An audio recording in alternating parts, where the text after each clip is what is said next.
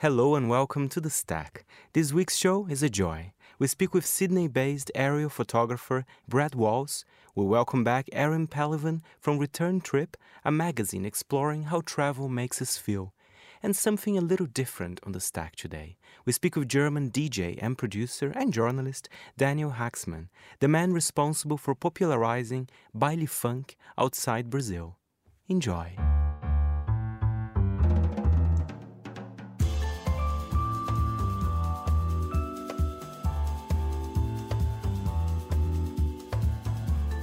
From Midori House in London, this is The Stack, 30 minutes of print industry analysis, and I am Fernando Augusto Pacheco.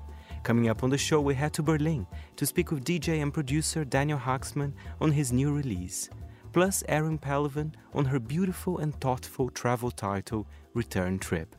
But first on the show, we discuss aerial photography with Sydney-based professional on the field, Brad Walls.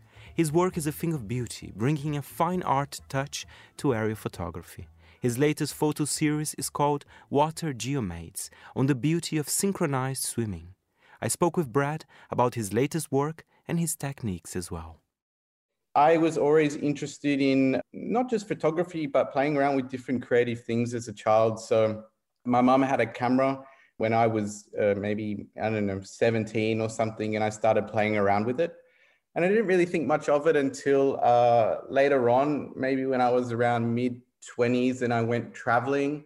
And I'd been very interested in technology. So I was just drawn to drones for that aspect. And then I kind of put two together again and I kind of fell in love with photography again. So that's where it all started. What's the technical part of being an aerial photographer? I mean, do you need kind of, a good drone or is it more kind of the sensibility of the picture after, you take the picture? Because you use a lot of experimentation with your aerial photography as well, right? Yeah, I wouldn't actually call myself in the definition of aerial photographer. I think ever since, we had the greats of, kind of helicopter photographers, Jeffrey Milstein and Alex McLean. I don't know if you know any of those guys, but they're kind of the founders of aerial photography. I think my kind of point of difference is that kind of low altitude portrait, work that I do. And it's not even portrait in its sense, but it's kind of this, I kind of describe it as too high for, a handheld, but, too low for a helicopter. So it's kind of in that nice, sweet 5 to 10 meter range. So yeah, I mean, drones at the start, when I first got one, were a little bit more difficult to use. So, it did take some technical know-how, but nowadays I think, the second and third iterations of drones, they're getting a lot simpler to use.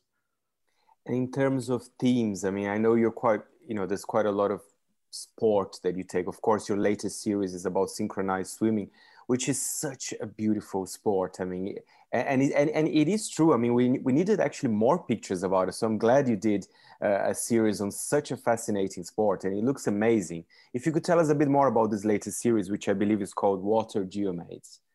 Yeah, so Water Geomaids was actually my second series with this group of synchronized swimmers. They're from Sydney. And so it's eight girls choreographed by an ex-Commonwealth Games synchronized swimmer. So I think, I learned a lot in my first time shooting these girls and knowing what to do. And that was probably about a year and a half ago. And I felt like I didn't really capture what I needed to get. And I was still a little bit more amateur at that stage. So I developed my theme a bit more, my aesthetic. And I was kind of really moving in towards that, concentrating on, lineage and, shapes within my work. And I wanted to come back, but I wanted to come back more methodical than I was previously. And so I started drawing just shapes on my phone or iPad and, trying to figure out how I could create these polygons or whatever you'd call them, circles, squares, rhombus, diamonds, all these shapes, and working with, Katrina, the choreographer of the team, and kind of collaborating to create them. So you will see many different shapes in there, some harder than others. But yeah, that's how that's the idea behind it. And Brad, has it been your experience with kind of printed media? I mean, do you get commissioned by a couple of magazines or newspapers, or how do you use your work after? Of course, I know you have a fabulous Instagram account as well. Yeah, great question. I traditionally just posted on Instagram and, waited to try and go viral. But, over time, I think Instagram has made some changes. I'm very ambivalent about Instagram. I do it to show my work in a portfolio sense. I don't expect any Instagram to give me anything out of it. But nowadays, I've started to outreach more to people that won't see my work, because I can't rely on technology companies to show my work. So I reach out to journalists that I feel I've got a connection with and want to show work that is new and fresh. And, that's how I get my work out there these days. And, I'm lucky enough that people take it up, like you, that would want to talk to me. So, yeah. Well, definitely. And I would like to mention there's one series you did, which I find it so beautiful. First of all, because I am a little bit obsessed with swimming pools, actually. The pools from above, I mean, they're incredible. I really, really love it. I mean, are you also obsessed about swimming pools? Because I can see they're always present in your work as well. Yeah, I think there's a strong theme of aquatic, put it that way. Yeah, I mean, there seems to be an element of water in there. Yeah, I've been asked the question a few times about water, and I can't really seem to nail it. I think it's nostalgia somewhere for me. I think my childhood, I had a pool growing up, surrounded by the ocean. So I try and draw that could be the inspiration. But I mean, it all came back to when I kind of, traveling around and staying at these places where they had, nice resort pools. And that series in particular, I think what was so prolific about that was, in its way, it showed something ordinary, like an ordinary object that you would see that you wouldn't expect to look so beautiful from a different angle. And I think that is what was compelling about it. And I think why it went so viral at the time was because, everyone was locked down in COVID, and, seeing pools and water just made you think, I want to go on holiday. So I think that kind of draw, but it's something about nostalgia for me. That was Brad Walls there. You can find out more about his work on bradscanvas.com or on his Instagram @bradscanvas. Now on the show, I had the pleasure to speak with someone that I'm a big fan of, DJ and producer Daniel Haxman from Man Recordings label. Daniel always had a keen ear for Brazilian music and helped to export the baile funk rhythm worldwide. He has a new single out called Vem, a much-needed dose of tropical optimism to the dance floor. The imagery of its video is brilliant as well, full of tropical birds. I spoke to Daniel a bit more about his career and, of course, about Vem.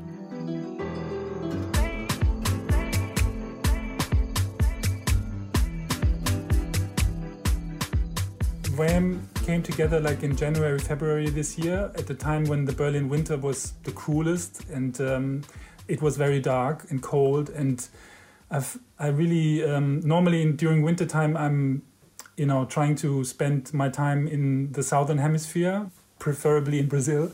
But due to the pandemic situation, I couldn't go this year, and I was so full of sorrow and thought, I have to make a song that kind of reflects my sorrow and my yearning for like a warm climate and to be on a dance floor with other people, breathing the same air like other people. But of course, it wasn't possible. So I went to the studio, and that's how my song or my track Vem came together. And Vem is Portuguese for come, and it's kind of an invitation to come back to this thought of sharing the dance floor with other people and to dance under open skies, and something a lot of people are missing after this terrible year of the pandemic situation. So it's kind of an imaginary soundtrack of a party where I would like to dance or play myself as a DJ. Oh, beautifully described. That's exactly the same thing I felt when I first heard it as well. And what about the visuals? I mean, the birds. I mean. Mm-hmm. it was just really beautiful. It really matched kind of the song in a way. How was who actually did the whole kind of imagery for that? Yeah, the images were done by Vincent Britz, who is a director and a CGI designer from Berlin. And I knew his stuff before. But then at one point I was just accidentally on his website and was checking out his works. And then I found this video that he made like a couple of years ago of tropical birds. It was like a 10-second video. And I was really blown away that apparently for this video he drew frame by frame real footage of tropical birds in the wild and then animated them, which made it look very natural. And for me, that was also a perfect embodiment of the sound of my song, because it also features, you know, insect songs or sounds from a forest. And of course, everything is done on the computer, but still it has a live feeling, because also VAME includes strings and a harp. And for me, these birds and the way Vincent animated these birds was a perfect match, like a visual match to the music that I made.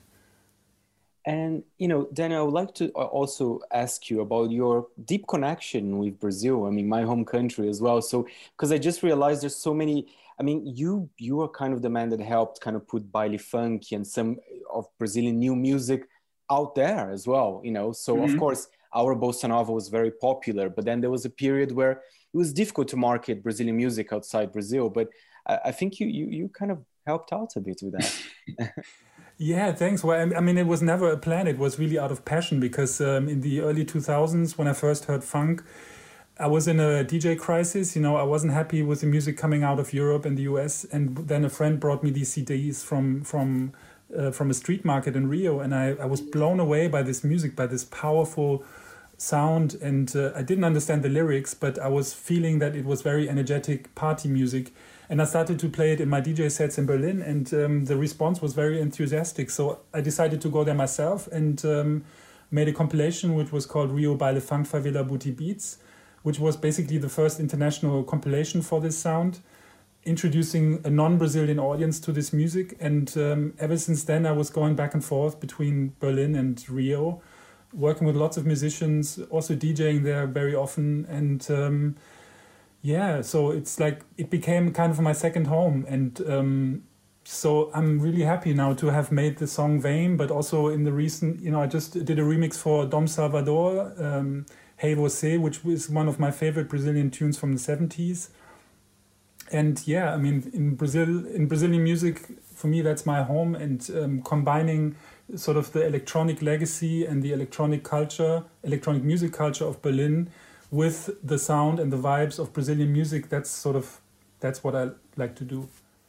And Daniel, I'm not sure, because I'm sure you have a lot of Brazilian friends, but one thing I actually, you know, which is very admirable what you've done, because of course, baile funk was very popular in the favelas, but then I found that some of the Brazilian elites didn't actually respect it so much funk, but when it became quite cool abroad, and then it kind of went back to Brazil, and then it became kind of acceptable again. Do you know what I mean? It's a weird thing, but they needed the kind of the sign of approval of someone from outside Brazil as well. Yeah, that's, I mean, that's like a sort of a cultural, like an external cultural evaluation. And I think that happens many times with, you know, pop music or music in general, you know, that at home people really don't understand or are not appreciating certain music styles, but abroad they're very successful. It was, you know, there's many examples. It was the same for Kraftwerk. You know, in Germany, they were popular. They had a few hits in the charts.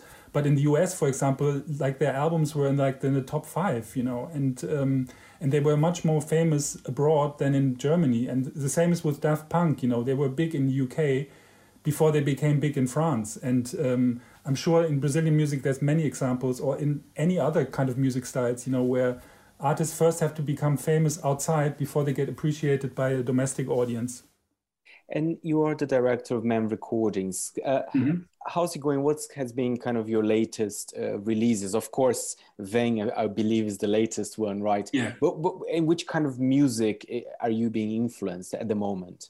Oh, well, it's still music that is sort of in dialogue with styles from the Southern Hemisphere, from Southern Africa, from Angola, Mozambique, South Africa, but also Brazil. I'm going to release an album by a Berlin crew. They're called Freak de la Freak. and they run actually the biggest sort of Afro beats parties in Berlin, and they are currently working on a new album. Then I'm working on a single with an opera singer from Armenia. She did a really amazing version of La Habanera, and we're going to put that out in summer. So yeah, it's like, again, it's like a mix of sounds and grooves from the south, and mixing them up with sounds from Berlin. And Berlin is not only sort of the capital city for electronic music, but also the capital city of classic music. So there's a lot of classic musicians in town with whom you can collaborate, and that's why also my new single, there's these strings that I recorded with a cellist, there's a harp that I recorded with a harpist, and same for the piano, and that's what I really tried to dig a bit deeper into, is sort of mixing the sort of classical sounds, also classical European melodies, with the grooves from the south. And Daniel, are you looking forward, perhaps, hopefully, with good news from the pandemic, for the reopening of clubs? And because I'm sure it must have affected, you and many other musicians and people related to the music world. I don't know what's the latest in Germany, but are you looking forward? Do you think perhaps in the summer there will be a little bit more openings? Or Yes, I hope. Everybody is really hoping for it. The pandemic, restrictions are pretty strict, and the clubs have been closed since late March. And last summer there were a few open air events, but they were also very limited in terms of audience access. But of course, everybody is hoping that at least there will be a few festivals taking place with distancing measures. But still, it's very vague, and the Berlin Club Commission, which is sort of the initiative that represents Berlin clubs, is not expecting for Berlin clubs to reopen in spring 2022, so that's still a few months to go. But a few of the internationally playing DJs, they already started to play abroad, like in Asia. Some play in Mexico, which is not so popular here in the DJ community because it's known that they're not very strict about the pandemic laws. But at least in Asia and Australia, New Zealand, clubs are reopening, and also in UK. In summer, there's a few festivals planned. But yeah, unfortunately, it's still very vague. But of course, everybody really would like to get, have a nice night out in a club and dance to loud music and share with other people. But yeah, unfortunately, it's not sure when that will actually happen again, unfortunately. And then I'm just going to ask you something, it's a little bit random, but of course you're in Germany, and I am curious about the pop scenes in every single country. How is actually the music scene in Germany? Because, is there a rhythm? Is electronica still a big thing? What's kind of on the charts there in Germany? Because, it's such a big country, a big music consumer, but I think not many people know actually, what do actually Germans are listening to? Oh, well, German rap is actually still very big. It's commercially also the most successful genre at the moment. And there's some really promising artists that, there's kind of German gangster rap, which I think is quite horrible, also in terms of the production. But there's a few artists, for example, Haiti. She's a singer from Hamburg who does trap, but with German lyrics, but very clever lyrics. Then there's the Antilopen Gang and their lead singer Danger Dan, who just released an amazing anti-fascist song, because as you know, in Germany we had a rise of right-wing tendencies in the last couple of years, and luckily the Antilopen Gang, which is his band, and his solo career are very articulate against right-wing politics. Then there's it's Kitsch Creek. They're from Kreuzberg actually, and they're the biggest producers. They also released an amazing album end of last year. No, actually early this year. And they're actually my favorite production crew at the moment in Germany. And the whole electronica thing is not really happening in the charts. None of the techno and house DJs are really looking at the charts. They're more looking at making tracks and playing internationally. But the sound in Berlin has become much more diverse than, let's say, in the 90s. In the 90s, it was pretty much techno and electronica. And out of the electronica scene, interestingly, also lots of software companies emerged. Companies such as Ableton are basically, fruits of the electronica scene from the 90s, when musicians started to say, okay, we need better equipment, we need better software with which we could do our music. And that's how they started Ableton. And there's Native Instruments, which is a huge company for music, for electronic music instruments particularly. So it is a very diverse and also in a very a sizable economy by now. And since Berlin is not the city where Daimler-Benz and Bosch and Siemens are based, you know, the big sort of German companies, it's more like these more technology-oriented, music-based, music-rooted companies. Plus, there's a huge startup scene in Germany, in Berlin particularly. And I think after Tel Aviv and London, it's the third biggest startup hub in Europe, or like in this area.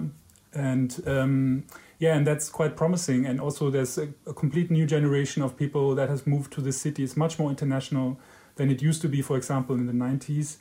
And I think Berlin is still a very exciting place to live. Unfortunately, at the moment, it's a bit limited. But people, you know, can still go outside, and there's, you know, lakes very close by. There's huge parks where you can walk around. And but I still love being in the city, and it's still very inspiring to me.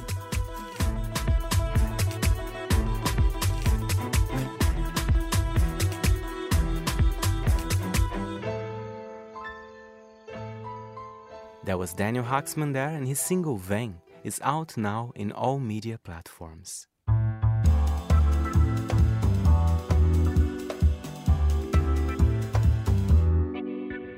And finally on the show, we welcome back Toronto-based Erin Pellivan from Return Trip magazine. The title's second issue is an astute observation on what it means to feel out of place in our travels. What does it mean to stand out while traveling? It is a beautiful issue for sure, and here is Erin with more. So the second issue, the theme is out of place. And I think like the reason why we decided on the theme is we wanted to explore what it means to stand out while traveling, what it means to fit in, and what kind of privileges or discriminations would be experienced in that when navigating foreign places. And I think it's a very common feeling to feel out of place when you travel. But also in the last year with COVID, like to feel out of place at home is also a real thing. And even before COVID, you know, if you're let's say from an immigrant family or a refugee or something like that, there's always this kind of underlying feeling, or even an expat, like feeling of out of placeness maybe in your home country or the country you currently live in, I guess, if that makes sense. And I'm just kind of guessing here, but I have a feeling because the world, I mean, last year, this year, I mean, the world had to close down a little bit. And I wonder if people's mentality will go with it in the future as well. And that out of place feeling might just kind of get worse in a sense. And I love one of the pieces, I believe, Canadian person living in Germany. You know, clearly she was from Canada, but then everybody was asking, but what are you really, really from? And that's the kind of the classic question, right? Where are you really, really from? Which is quite an annoying question, actually. Yeah, that was Michelle Kay's piece. She's lives in Toronto right now, but she lived in Hamburg for a while, and her background is she's from Hong Kong originally, or her parents are. And like just constantly being asked that question, of course, it would lead one to feel very out of place or having to constantly explain themselves when, I don't know, maybe we don't have to. And how was it to make the second edition? Because I have a feeling that you, like many of us, couldn't travel as much as you should, especially for you dealing with travel, having a travel magazine. So it must be quite interesting times for you. Tell us a bit more about that. Yeah, it was, we wanted to actually launch the issue in like May 2020. We had all the stories ready, but then we kept delaying just because we were really not sure with everything that was going on. And then we took our time, actually. Like we wanted to kind of think about the artwork we were choosing and certain people we wanted to collaborate with. So in a way, like it was good that it was delayed, kind of. Also, we're an international team. So myself and Jessica, the creative director, we're based in Toronto, but our art director, who used to live in Toronto, now lives in Singapore. And so we had a lot of like late night or early morning phone calls trying to figure out like art direction and illustrations and things like that. So I mean, it was such an awesome thing to collaborate with your friends like that. But I mean, it definitely pushed things back, especially because we all work. But in a way, like, I think now is kind of a perfect time to launch Return Trip because I think the the theme is kind of evergreen. Like none of our stories are about traveling during COVID. They all kind of take place in the past, but they also feel very current, I think. And so I think even when all of this is over, that these stories will still really resonate with people. And another reason why I think it's very important that you launch an edition at the moment is because I think people generally, they want to be transported to another place. You know, I know you must love Toronto, I love London, but, you know, as a traveler, you know, I do get bored, you know, because the traveling is so nice to different cultures, different air, different everything. That's so important. And well, I think reading a magazine like yours gives us a sense of hope as well. Yeah, definitely. I think we have to really use our imaginations and our minds to transport ourselves right now, because our bodies are not quite able to leave to go somewhere else, at least not in Canada anyway. So yeah, I mean, we can explore our own country and our own home, and that can be really exciting if it's safe to do that. But I know it's tough. Like getting the air of different cultures, like you were saying, is so important. Like it really gives you new perspective and a new way of life. And it makes you realize like the way you're living is not the way everyone else lives. You know, the way that I live in Toronto, the things that I expect out of my society, they're totally different in another place. And like, that's invigorating to really see that happen in other places. And Erin, personally, I mean, during your travels, have you ever felt kind of out of place when you travel? I mean, as you say, it can be a bad thing, but also I guess sometimes can also be a good thing. You know, people become interested in you precisely because you're from somewhere else. Yeah, I think it's definitely not a bad thing. It can be, but I think in a way it can be like kind of empowering or kind of make you feel more sure of yourself. So yeah, in a lot of my travels, I felt out of place. You know, when I was an exchange student in Copenhagen, you know, I didn't speak the language. So right then and there, I was out of place. Or when I lived in Vietnam for a summer, you know, I don't look Vietnamese. So immediately I'm seen as out of place or a foreigner or other or different.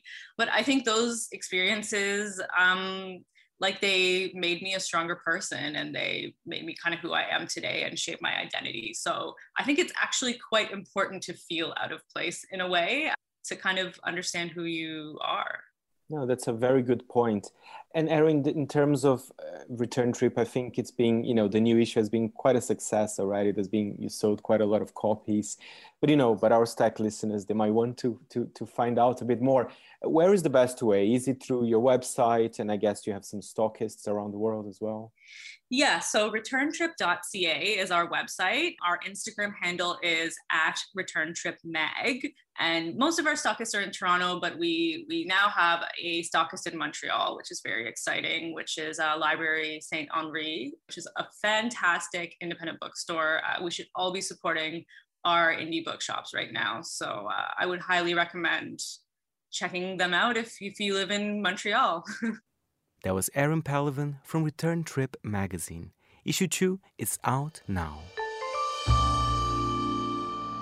Well, that's it for this week's show. My thanks to our editor, Nora Hull. And if you have any comments or queries, feel free to write to me, Fernando, at fb@monaco.com.